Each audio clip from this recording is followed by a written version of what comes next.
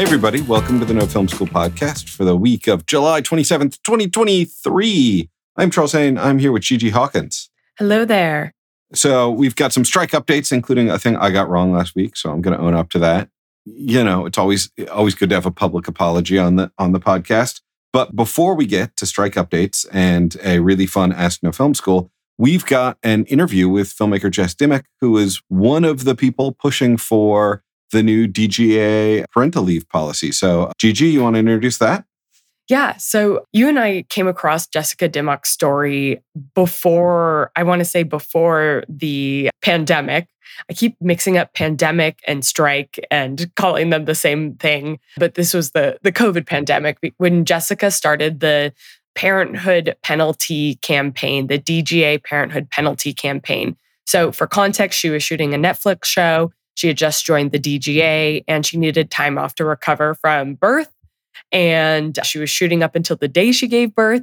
And there was no DGA policy that protected her. So she was basically required to meet a minimum earnings requirement.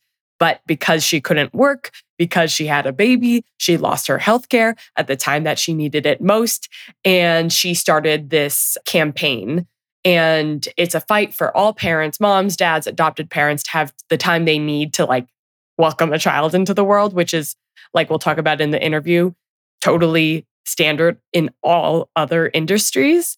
And it kind of went viral when it started. You know, it had support from everyone from Natalie Portman to Greta Gerwig and Ava DuVernay, Amy Poehler. And when I saw this campaign, I was like, oh my gosh, I'm so glad somebody is fighting for this, because when I started in this film industry, I was like, I guess I have to choose. Do I have a career or do I have a family? And I never really felt like there was space to explore having both. And now I feel like there's a chance, and I have seen a couple of examples. And so I really am excited that we get to speak with Jess about her work on this campaign, because right now we're very focused on the WGA strike, the SAG strike, but this was actually a very monumental thing that happened within the DGA contracts recently. So here's our interview. Thank you so much, Jess, for joining us and for creating this campaign with such immense support and seeing it come to fruition. So can you tell us a little bit about the DGA Parenthood Penalty Campaign that you started and then where we're at now? Sure. So my daughter was born in 2017, and it was the first year that I had joined the DGA. And so, you know, in the weeks following her birth, I kind of checked in with the DGA to see what their kind of parental leave policy was, you know, knowing ahead of time that I was probably not going to be able to make my year's quota, you know, especially as a brand new mother, but also as a new member of the DGA. I didn't have that much DGA work necessarily coming in. And but I was now getting my health insurance through them. And I assumed that there must be some kind of plan for people that were in a position like mine. And I found out from the DGA at the time that there was no plan. There was kind of nothing existed. And so I got kind of swept up with motherhood and, you know, early stages of just trying to get back to work and things like that. But several years later, it had kind of not stopped nagging me and bothering me that there was no plan, compounded by the fact that I had indeed lost my health insurance in my first year of having my kid from not being able to make my minimums. And so I was faced with this kind of real life situation of losing my health insurance, and it just felt really wrong. And so I confronted the DGA again, asked them if there had been any update to the policy. There had not been, and I decided to write a letter and had reached out to a friend of mine to see if there might be some way to get one celebrity to co-sign the letter. And instead I got this kind of outpouring of support from Alma Harrell, from, you know, an amazing director, but also the founder of Free the Work and Free the Bid.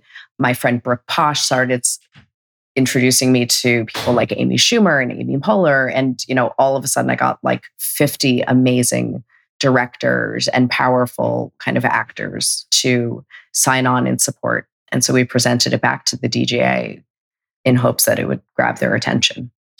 In this letter, what specifically were you asking for? So the letter basically outlines my own, very briefly, my own experience, which is, and, with the idea that like, it's just very simple. Like, I'm a mom. I therefore, especially directing, it's like a job that frequently requires travel. I'm a mom. I can't travel at this time, nor could I travel like a couple of months leading up to the birth of my child.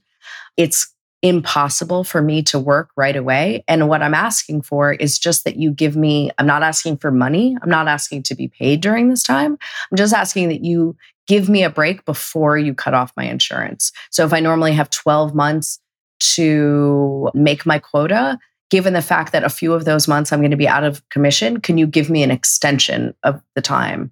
Instead of 12 months to make my minimum, could it be 18 months or 16 months? And, also just really asking for the DGA to consider, in light of all of these conversations about equity and parity in filmmaking and inclusiveness in filmmaking, do you think, honestly, that like having an archaic policy about parental leave is going to be a step in that direction? So also just kind of challenging like how the lack of a program kind of stands in the face of what they say they're trying to do. What's astounding to me from where I sit is that these battles had to be fought in 2017 and not 1977. Yeah. Like, it's one of those things where like, I recognize in life that there's big societal changes that happen and it takes us a while to like shuffle around and figure out the implications. But like by World War II, there was a substantial push for women in the workforce. By the 70s, there was a huge cultural push for women in the workforce. And the idea that like, oh, well, you'll just work through it and there are no implications, like just seems wild. I mean, not surprising and there should be a word for like simultaneously like surprising and depressingly unsurprising at the same time. Yeah. Yeah. I mean, I think there is a word, it's like predictable, Yeah. Like, yeah. And I found that very surprising as well, that like when I brought this letter, when I called the DGA and kind of like found out about like there not being a plan, that was, surprising to me. But when I presented the letter several years later, I presented the letter in early 2020 or maybe the very tail end of 2019, because it like took me a while to even just kind of come back to the issue and then find a way of like making the kind of right strategy for it. That when I presented it in the room at this board meeting, that like the look of kind of like shock, and that all of these board members coming up after me and being like, this is a long time coming, but this has never really been brought up. Like no one that this was really the first time they were kind of officially addressing it. And only because I kind of stormed in and like demanded that they officially address it. Like it was just amazing to me that hadn't been part of the conversation. Well, it's also one of these things. I was on a job last summer and we wrapped every day so I could be home at bedtime. And at one point, a crew member took me aside because I have a kid. And at one point, the crew member took me aside and was like, man, I only want to work for directors with kids now. This is great. Like, we're never going past 7:30. This is awesome. And, it was a joke and we laughed. But then I realized like, there's also this assumption that whatever your gender, male or female, that like, you can just skip out on participating in your kids. Like, even the idea that like, in the 70s, it was predominantly men who were making up the DGA ranks. But like, your kid's born, but you should still be back on set a couple weeks later, like, is still sort of endemic. And I realized like in my career, I was a DP before I was director. I worked for people with kids so many times and we just shot straight through bedtime till 4 a.m. all the time. And it was just like assumed that somebody else was taking care of it. And there is this like default assumption in the film industry that like, well, every job is special and unique. So of course you should give up everything else in your life for every single job. But it's like, actually, no, if this is like a regular job we're doing all the time, it needs to be built in a way that we can still be there for our kids. Absolutely. And that's, and this idea too, I mean, it's like the campaign about asking for a little bit of not getting cut off from my insurance, like didn't even remotely address the idea of like some of the reality, which was that I did work up until the day that I gave birth. It never even occurred to me to ask the production. I mean, I'm not faulting them for this. It's like, it was much more the culture of what we were doing. I worked up until the day that I gave birth.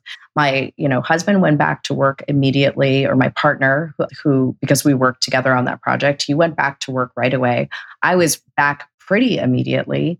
It never occurred to any of us to like ask the production, hey, can you slow down because the director of this is about to bring a human into this world. Like, it was just kind of like, no stopping. We can't pause, and that, again, that's like that wasn't necessarily top down. That was just like, the culture that we all kind of created about the project that we were on. But it speaks to kind of a larger assumption of how we should be working. So can you speak to us a little bit about what has been implemented in the latest contract and what you hope to see in future contracts? Like, this feels like one step forward in a much longer journey that we need to take to move forward as a culture within film. Yes. So, much to my delight, like I'm so thrilled that after several years of kind of, the DGA did in earnest really listen when we presented this letter. It took a while, especially with COVID. It's not a fast moving organization, but they did in earnest listen to what we presented. And then they did in earnest, like, form a committee to really look into it with some great people on it. Barry Jenkins was on it.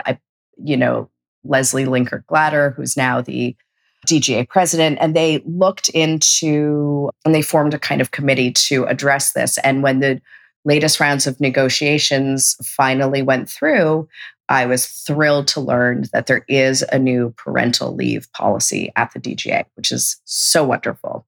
I don't know a ton of details, and I think in part because not all of the details have been hashed out. But what I know is that it is an employer-funded fund. So that means that 0.5%, there is like a fund where 0.5% of wages will be paid into the fund from the employer side, not from the director side. And that will be a fund that will eventually, have money in it. I think that the plan is like in the next 2 to 3 years, it will be funded enough from the projects that it will give new parents the opportunity to kind of take the time that they need, pause their productions or what have you, and not lose their insurance and kind of get the support during that time. Again, I don't know exact details because I think those are still being kind of sorted out, but it's in there, it's real, it's there to stay. And, I think it's definitely a step in the right direction. And let me just remind our listeners that this is standard practice across all other industries. Yes. You get parental leave, maternal, paternal leave. The best that I've seen in my corporate days was at Google. You'd get 6 months off and an additional option to take 3 unpaid months while you're still keeping your health insurance. It's very accepted and standard to take time to be with your new child and be paid for that time. So this feels like a great step in the right direction, but very behind the rest of the world, the rest of the industry. It's a really good point. It's a really good point. And also, just to also remind your listeners that, like, especially when we're talking about studios and we're talking about like the streamers that our work eventually goes on, all of those platforms that our work eventually goes onto, those studios and streamers absolutely have parental leave and robust, good parental leave programs at that. And so I think there was also, what was so frustrating was finding the real disconnect of like, wait, the people that are supposedly my partners on this endeavor, like, they have these great programs and I'm left here, working as I'm literally going into contractions. It goes back to that same thing that's been, there's so many great points here. First off, Google is great at 6 months, but if you live in Sweden, you get 2 years, father and mother, or 2 partners get 2 years, gosh. Which is just like, thinking back to the first 2 years of my daughter's life, like, what a magic time that you'll never get back. But also on top of that, like, it goes back to thinking about who is taking the risk on these projects. There was a, not to make everything about the strike, but there was a counter from the AMPTP about the strike that, like, well, we feel like we're the ones taking the risk on these projects because we put money in them. And because we put money in them and we're taking the risk on it, we deserve most of the residuals. And, I don't know about you guys, but the entirety of my community of people was like, you guys take the risk. If the project flops, most of you keep your jobs and you all have a salary no matter what. I'm out here, I'm spending 18 months speccing something, or I'm pitching on a thing that you guys have invited me to do all this free work on the hope that one of them strikes. Like, we're all taking risks here. And, this is an industry that's not entirely freelance. It's half salaried, executive, like leave, benefit, stability, and half freelance. And the half that's freelance deserves the ability to see their families too. The last thing I really want to point out that's so beautiful about this is just because you're in a union or a guild or a group doesn't mean that you should just, like, unions and guilds set their policy based on the will of their membership. So I think a lot of people join a union and then, like, they never feel like, or a guild, and they never feel like they need to go to a board meeting. They never really think about the slate they're voting for. But, like, the same thing that's true about, like, being active in a democracy, you should also be active in your guild. And if there's things you want to see, writing proposals, working with your guild. And, like, what's so amazing is this story is really another one of those stories of, like, you start down a path and it turns out everybody else is excited to join you and willing to introduce you to other people and willing to connect you, because it's like everybody is thinking the same thing.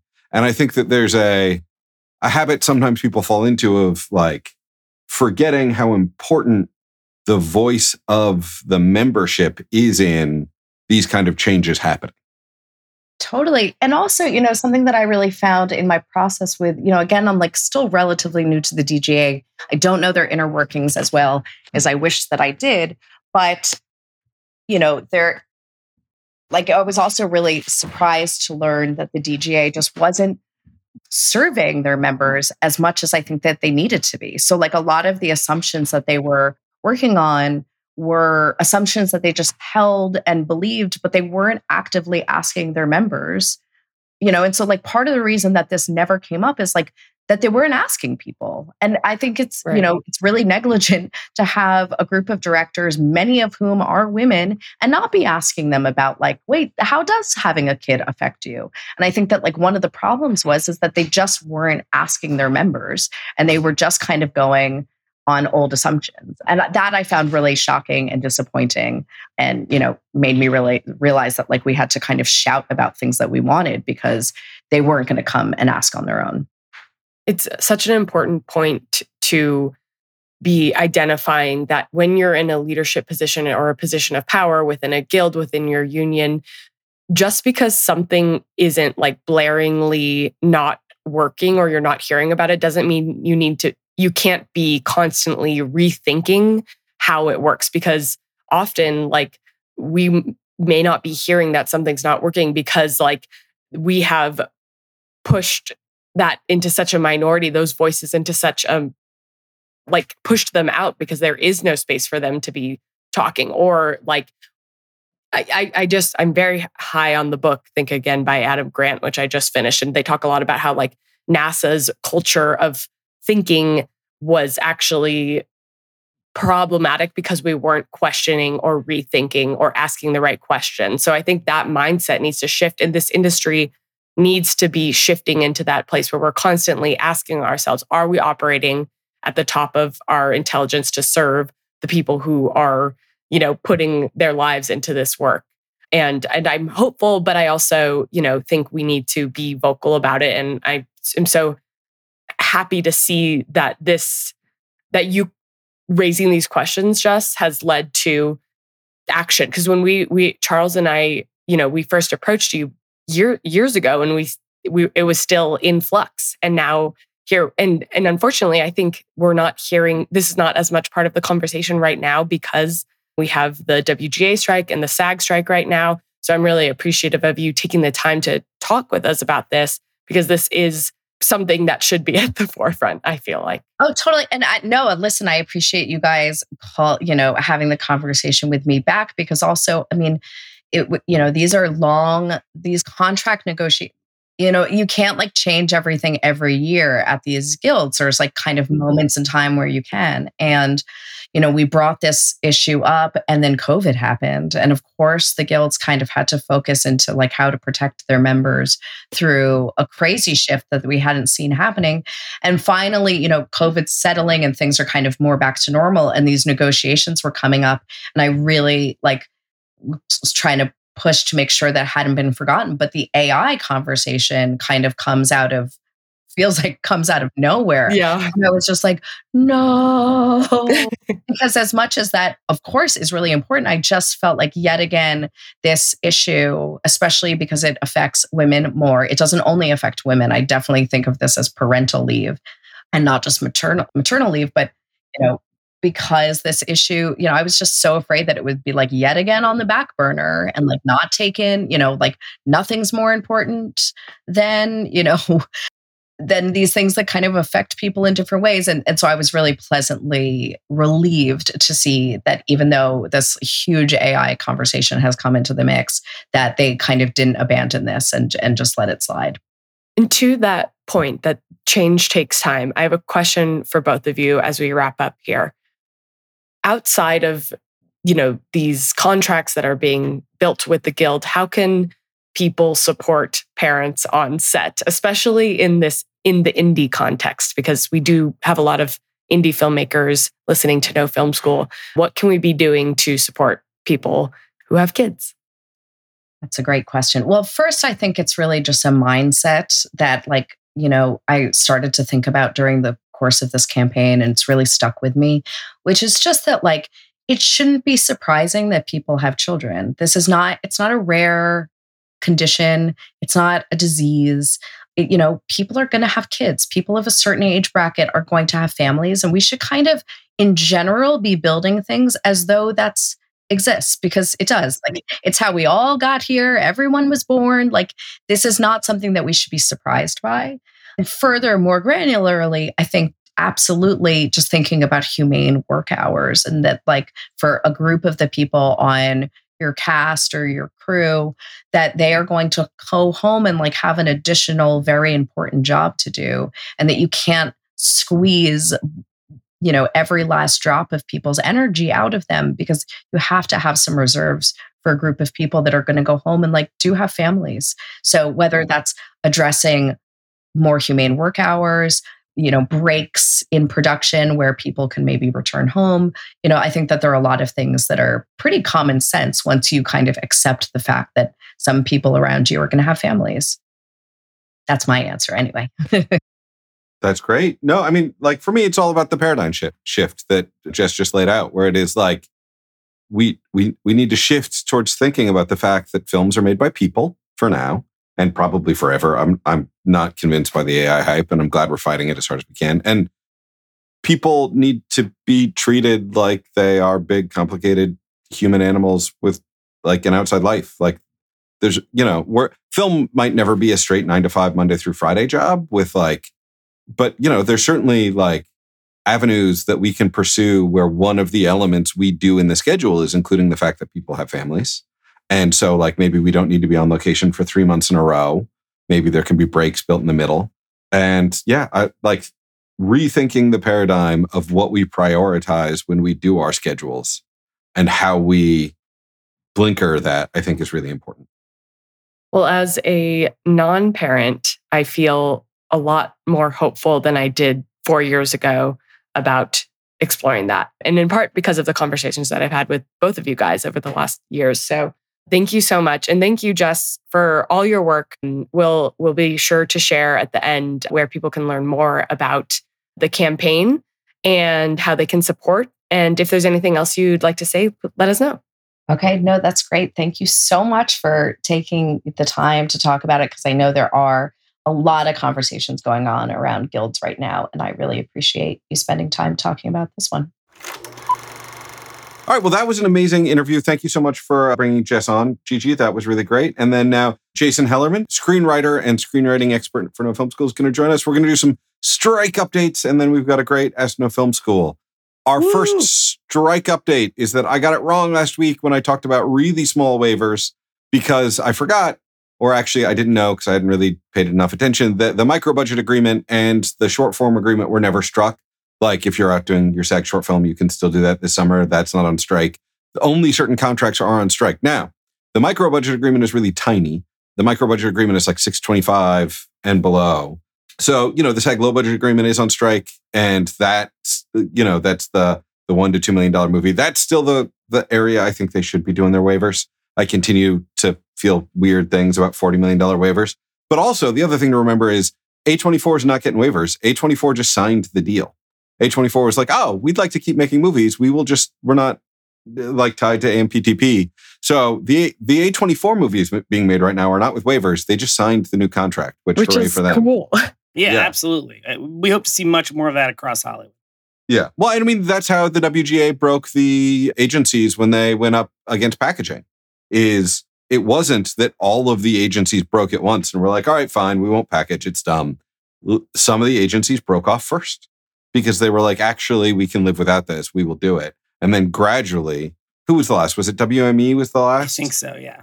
And so, A24, Neon, there's some other people out there doing interesting stuff that should split off. I mean, Apple, split off, sign the deal, go for it. Why not?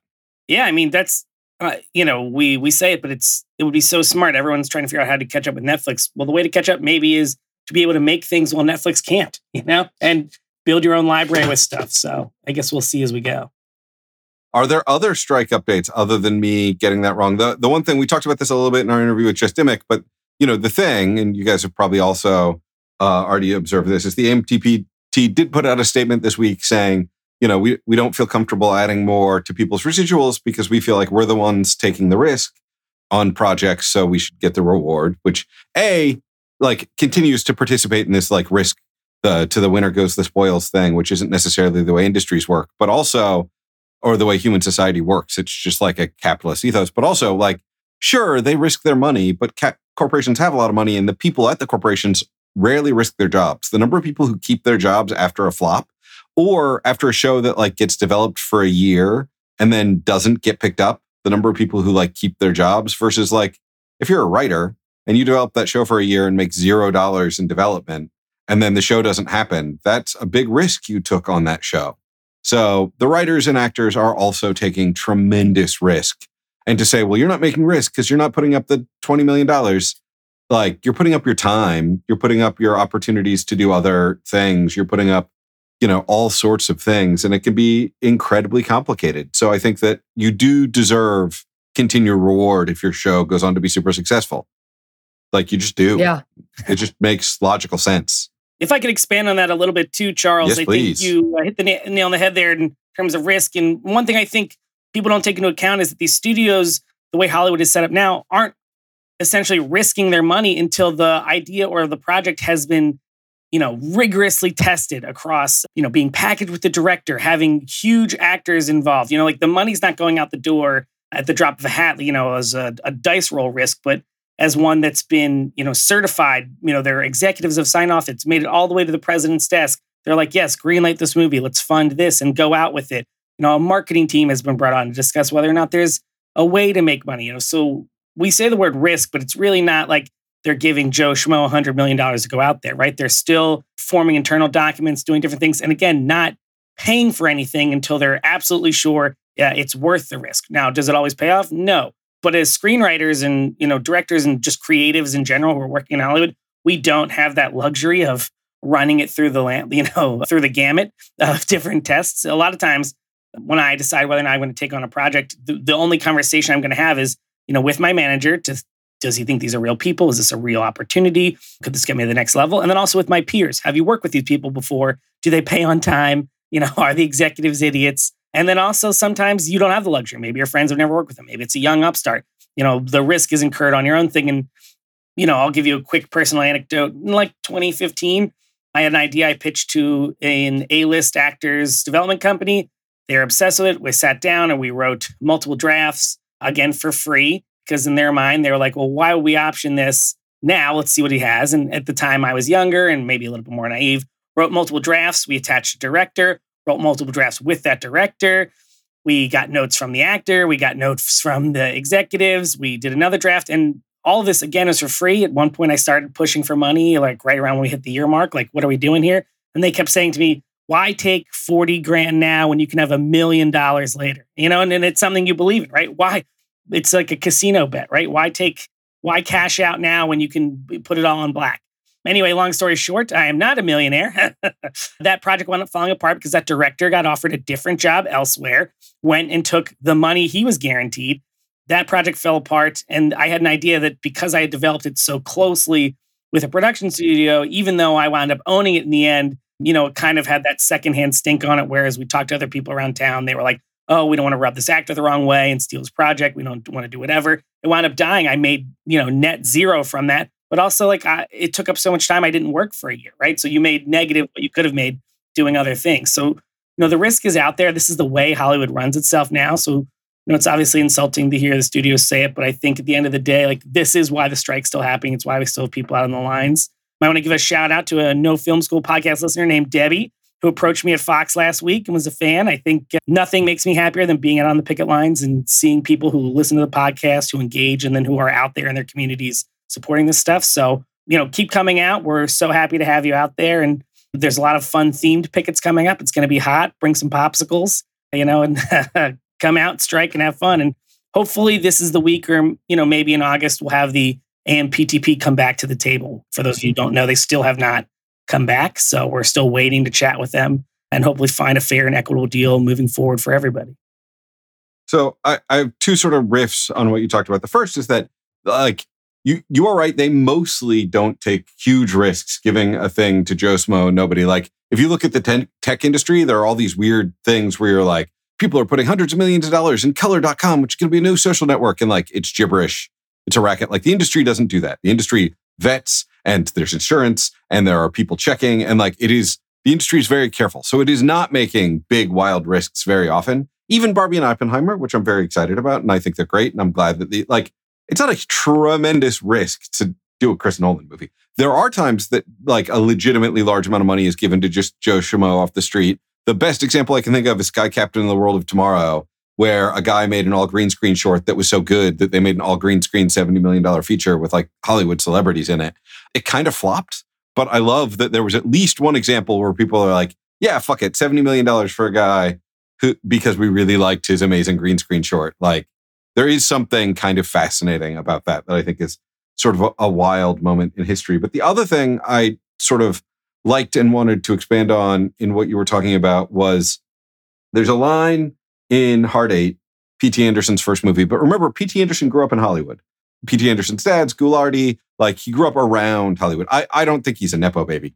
I don't think Ghoulardi is getting him meetings. But I think he grew up in the world. And there's a line in Hard Eight, which I've always thought was about Hollywood. Philip Baker Hall's character is very mad at Gwyneth Paltrow's character. She is a young sex worker, and he uses some inappropriate language, but I think it's okay to quote it within the movie quote. She didn't get paid up front with a client, and then he had to show up and get the money from the client. And he turns to Gwyneth Paltrow and he says, the first rule of hooker school is you get the money up front.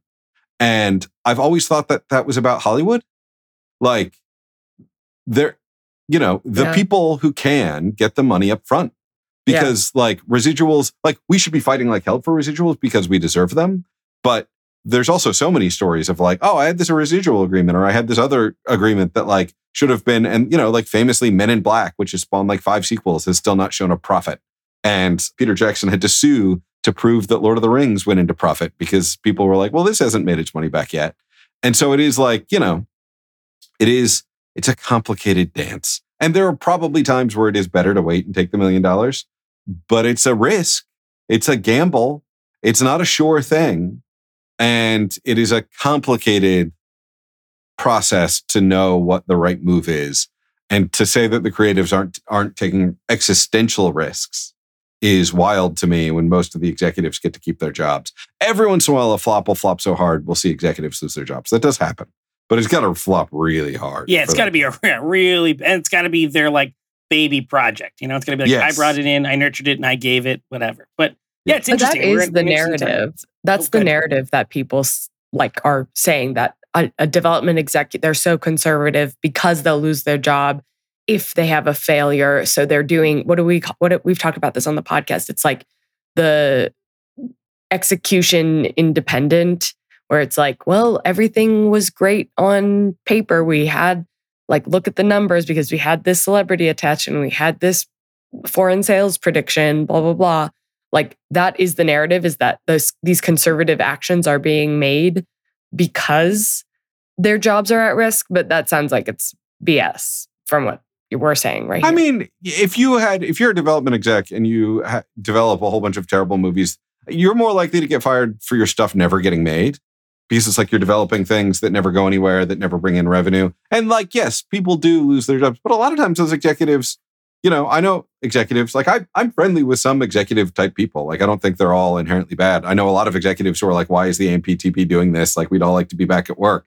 But like, a lot of times you're at one studio and your project flops and, you wind up at another studio or a production company or an actor shingle. Like, it's not the end of your life and you were on salary the whole time. There are sometimes gaps. I'm not saying they don't take risks. I do think they do. But to say they exclusively take risks, which is the statement the AMPTP made, is a little bit like it's overvaluing the importance of the money in the process and forgetting all of the other things, including the people who like work for years on something and never make a dime. Yeah, an old boss, I used to use this term, and I love it. He said, you ride your successes to the top and you ride your failures to the middle. And I always thought that was so prescient in Hollywood, where it's like, yeah, your successes you can take all the way to the top, but if you're failing, you're going to be in the middle with everybody else. And that's, you'll still have a job. And I think that the inverse is true or not even the inverse. Like, that's not true for any creative. Nobody's failing to the middle. If you're failing, they push you out. And, but I think that's like maybe the distinct difference between both cultures. All right. And then we've got National Film School. Yes, let me read it right here. Also, shout out to, I think it was Daniel or Michael, I'm sorry, who followed up with us on the update that we just did about the strike. Appreciate you weighing in and giving us an update so we could correct this. And now this is from Julius Milanis. Hello, I'm an avid listener and I'm writing my first feature script. I'm getting in on 90 pages. However, it's a bit of a weird movie because the action is more like Power Rangers than Superman. If you're aware of Japanese media, then Kamen Rider is more aptly put. The feature is about a Muslim ex-firefighter who must save the city of Albuquerque from a seemingly unstoppable robot revolution. With the current strike happening in the States and the slightly off-genre film, this is for American audiences. I wanted to see about seeking international production deals for the time being. What should I look out for and keep in mind when dealing with companies internationally? I really don't want to get screwed on my first feature. Any advice would be greatly appreciated. Julius.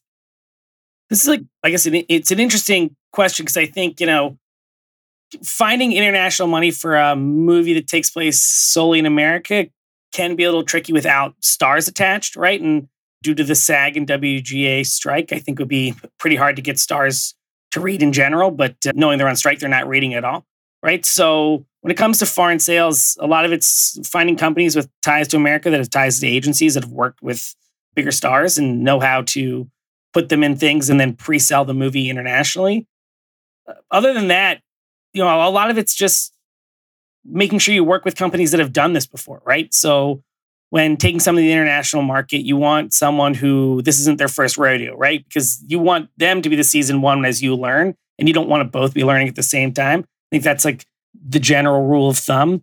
And again, it's like who has those relationships. It's also filmmakers, right? So the DGA is not on strike, so you could get a director attached. I would look for directors who have previous international hits, right? Stuff that they've taken around the world and people have watched. And if you get locked into a first-time director, I would see, have they done commercials before? Have their commercials played internationally? Like, what's the resume they bring to the table, or what's the point of view they have that feels like it could go anywhere? But I'd also suggest, honestly, like during this time, like, does it have to take place in Albuquerque? Is there something closer to home that you could figure out? Does it take place in your hometown? Could you figure out that way? Just because I think there's always grants all over, localized grants and different things, or you might be able to find like the European Film Fund or British Film Fund or Ireland or France, one of these bigger places that maybe could bankroll something like this, and you could put in for waivers. But a lot of it's just working with people who have experience and then thinking about it. I do think it's a tough sell during the strike time, just because like I said, the movie takes place in America. You want to have legs over the world. You're going to need probably an American star. So you might just be stuck in a little bit of a holding pattern for now. But I'd love to hear your guys' thoughts on this as well. I mean, you nailed 99% of the advice, I would say. I think the one thing, look, it's always tricky when you're out there doing your first feature to get it financed. That is incredibly difficult. It is not easy. Every movie is a miracle. But I think that international financing as an American, you're going to have a different kind of battle because their preference is often going to be financing domestic projects, right? So if this is set in America with an American creative team that is inexperienced, I think it's going to be an uphill battle for international. I think it's much different if it's like an experienced crew going internationally. So I think the best advice was something that Jason hit on, and I want to hit on again, is like, what kind of team can you build who's experienced financing projects internationally? Like, if you're going to be directing this, like, can you find a producer that likes the project, that wants to come on board, who has a track record? I had a project partially financed at one point, and working with my producer, we were working with some foreign entities to try and come through with the second half. And it was like, it is tricky because everybody, even if they've never met you, they like to feel like they've met someone you've worked with, right? Like Hollywood, I always tell my students, like, you want to write your resume such that it's really easy to scan who you worked with, because everyone's looking for names they're familiar with. Like, if you're an up-and-coming gaffer, like if you're an up-and-coming DP, your resume should list really prominently the director of every project you've worked on, and the producer, and the line producer. Like, that is as important as anything else, because other directors are going to be skimming and they're going to be like, oh, I know that director, or, oh, I know someone who knows that director, or, oh, I worked with that producer once. And that just becomes a much harder battle if you're going out to a German production company where you have no links, like where you're completely like, there's no, it's like 7 steps to connect on LinkedIn. And what you're looking for is you're looking for people that, like, there's at least some fantasy of the vetting that comes from, like, oh, I know someone who knows someone.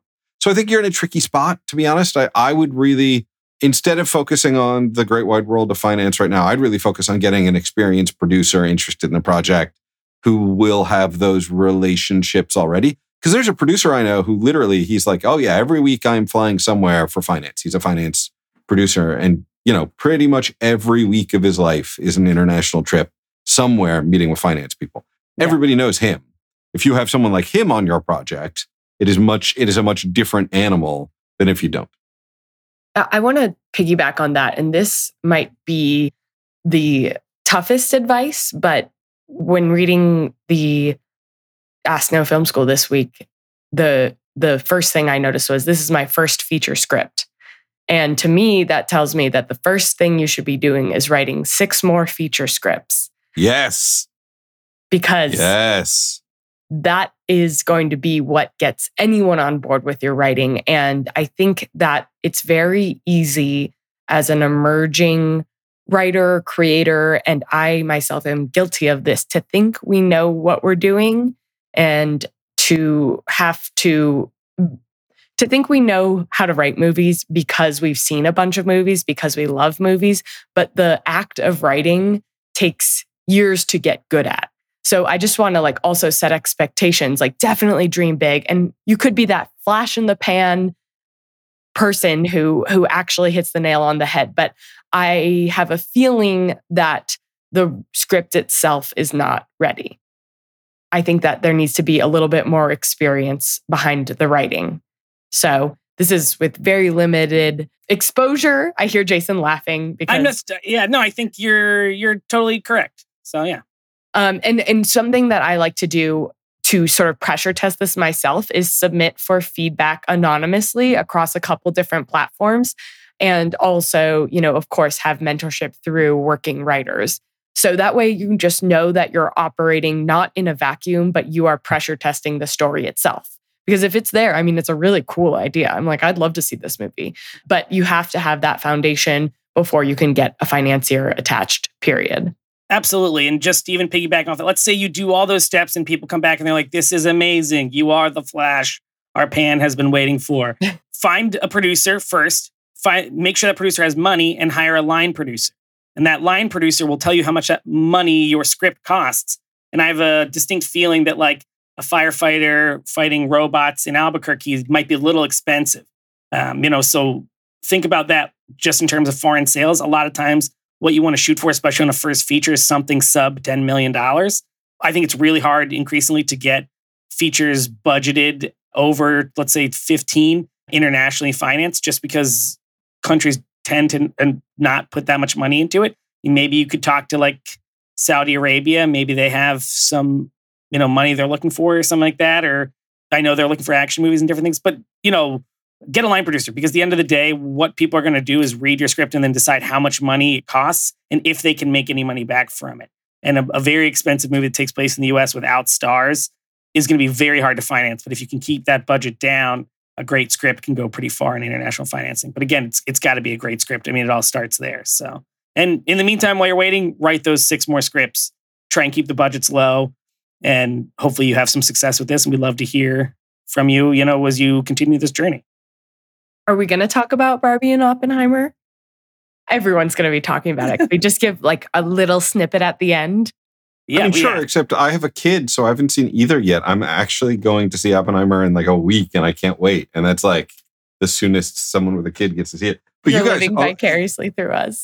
Oh, absolutely! Please talk about Barbenheimer. I am like thoroughly jelly. We have an article on nofilmschool.com. By the time this drops, it'll be up, about the lessons Hollywood should learn from Barbenheimer. And I think there are many, but I just think like it's such a joyous moment. We should all it felt like a holiday this morning with all my friends. It did. Barbie crushing what is like the $300 million worldwide mark, I think, somewhere around there. And Oppenheimer in the 150s worldwide. And I think we're talking like 160 domestic for Barbie and 80 domestic for Oppenheimer. Like, these are amazing numbers. And in a post-COVID world, we've been waiting for a weekend like this to finally have it with 2 very different movies. It is awesome. And 2 very different filmmakers, both great in their own ways.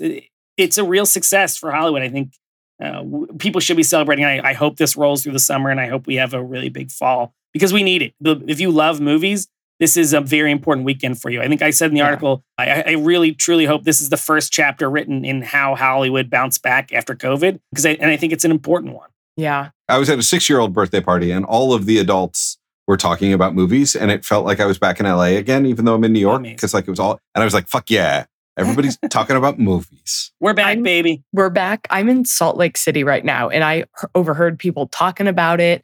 People talking about it at a wedding where nobody works in the industry. Like, it was very, very exciting. And I also want to call out specifically the power of the marketing that has gone behind both of these films. I mean, you Google Barbie and the Google page turns pink.